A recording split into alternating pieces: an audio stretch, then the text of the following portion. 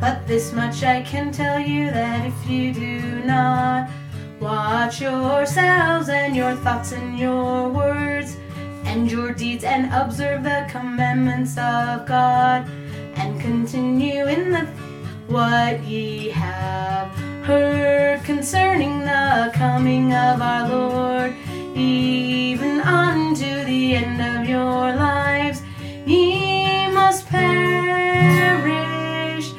And now, man, remember and perish not. Mosiah 4:30. Now this is just one more time for those of you who need a little gospel doctrine, something to pick you up. This is Mosiah 4:30, set to count your many blessings, if you know that one. It's an oldie but a goodie. Here we go.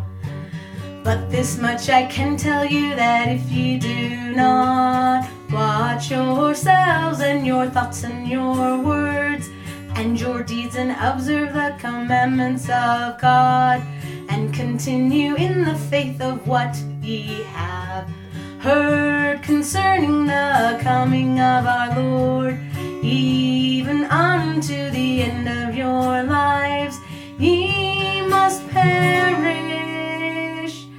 And now, man, remember and perish not. Mosiah 4:30. Be a spiritual winner.